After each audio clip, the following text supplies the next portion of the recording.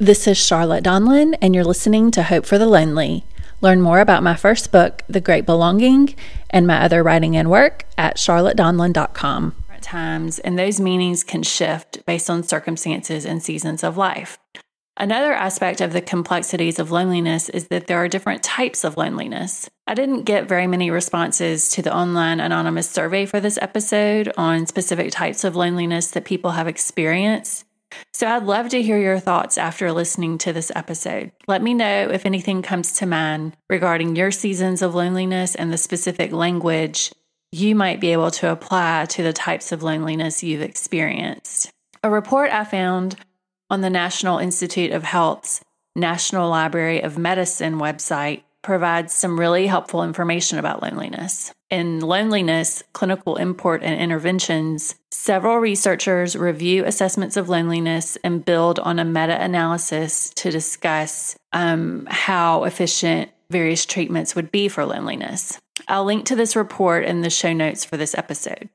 So in this report, the researchers include various types of loneliness. They say loneliness is complex. See, I was right about that. And they say it includes 3 related facets or dimensions. The first is intimate loneliness, or what some call emotional loneliness, and it refers to perceived absence of a significant someone like a spouse who can provide emotional support during a crisis.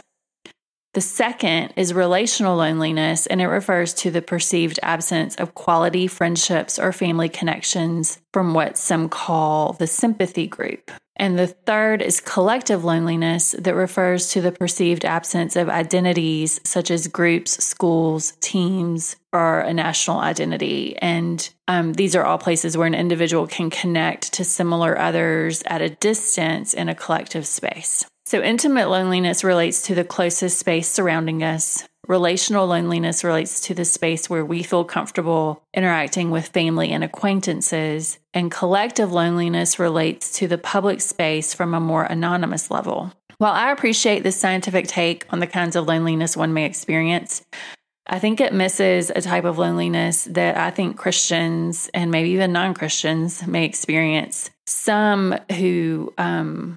will experience this on deeper levels than others. And this loneliness is what Dr. Tom Varney calls core loneliness. This is one type of loneliness that I definitely struggle with a good amount. It's not simply a loneliness or feelings of rejection. Varney says, this kind of loneliness is more basic, more fundamental to our existence as human beings, and it is seldom discussed or even acknowledged.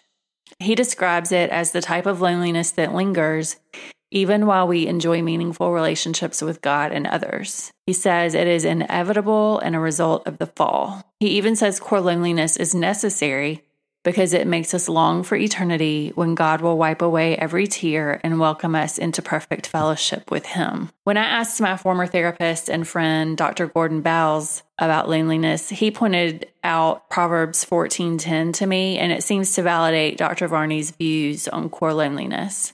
Proverbs 14:10 says, each heart knows its own bitterness, and no one else can fully share its joy. And Dr. Wells added this quote from Henry Nouwen that says, the Christian life does not take away loneliness. It protects it and cherishes it as a precious gift. Sometimes it seems as if we do everything possible to avoid the painful confrontation with our basic human loneliness and allow ourselves to be trapped by false gods promising immediate satisfaction and quick relief.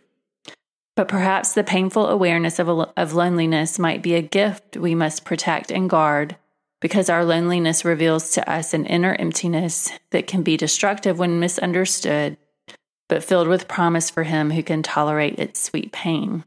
All right, I think the idea of loneliness as a gift is interesting, and I definitely want to explore that more in a future episode. But with regard to types of loneliness, I think it's helpful to get even more specific about the different forms of loneliness people experience. When I asked the question, can you discern different types of loneliness that you experience, on the survey for this episode, these are some of the responses I received. When I was carrying a tremendous burden that I thought was unique to me, when I felt diminished because of the little amount of work I had done in the realm of my workplace, when I messed up bad with family and friends, feeling like no one could understand what I was going through. And when I was a young mom and thought everyone else was getting to do things and go places that I could not. Also, another type of loneliness that's more specific is the loneliness of a mother with small children whose husband works all the time in order to provide for us.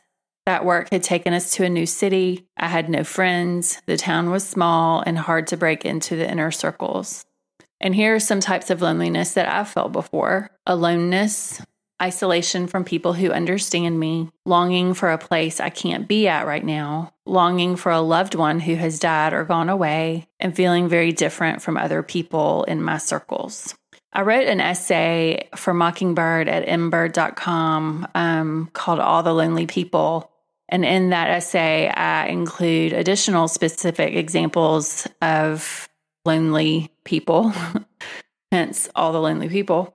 And here is that list from that essay. A mom who doesn't feel any freedom to be honest about how difficult motherhood is for her. A college freshman who turns to boys and alcohol because she knows she's too much, because she knows she'll never be enough. A man who is interviewing for a new job, hoping this will be the one that will make success a possibility. A woman who has a secret she will never share. A child who was told her role was to be seen and not heard. A patient in an inpatient psychiatric facility who knows she needs to be there. A husband and wife who live separate lives in the same house, who rarely have meaningful conversations, and who have both committed adultery. They found no satisfaction or comfort in those relationships either, only more shame and sadness. A woman sitting alone at church who hasn't spoken to anyone in person since she passed the peace the previous Sunday. A new bride who wonders why her marriage and husband haven't satisfied her soul the way she anticipated. A retired widower who misses his wife, who has no other family in town, whose main interactions are with his physicians and his pharmacist. A boy whose teacher yells at his class multiple times every day. She reminds him of his mama, but his mama died of cancer 3 years ago. He doesn't remember her yelling at him, although he's sure she did on occasion. He wishes he could remember her. A man who has eaten dinner alone every night for the past 2 weeks. He longs to be married but suffers from anxiety and depression and doesn't believe anyone could ever love him. A woman who has everything she could ever want. A loving husband and children, dear friends, a comfortable home, a fulfilling job, but she can't shake the deep sense of loneliness that lingers. A pastor of a church who is having an affair with the wife of one of his elders. He planted his church so people would have a safe place to fall apart, but he never thought it was because he needed a safe place to fall apart. All right, everything I've just listed is just a fraction of what I could list. A full list would be never ending. So now that we've come face to face with the types of loneliness that we may experience, what do we do?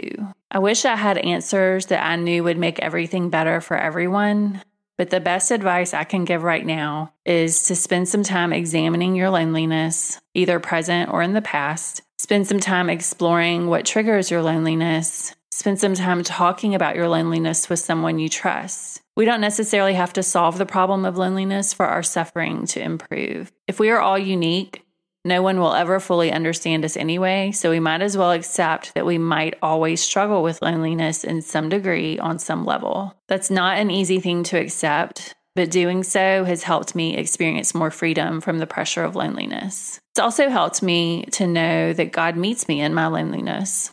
He will never abandon me. And it's a good idea to reach out to someone and plan a time to hang out, even if you don't want to talk about your loneliness with each other. Here's something hopeful that one survey responder had to say. Loneliness sometimes is a creation of our own thoughts. Sometimes they are not true. It is so important that we recognize that. Many times I was sitting in loneliness, not realizing so many others were doing the same. Having the courage to reach out to others changed everything. I think that once I rested my soul in God's arms and believed that He would do the work, I didn't have to be afraid of stretching out my hand in the darkness to reach others.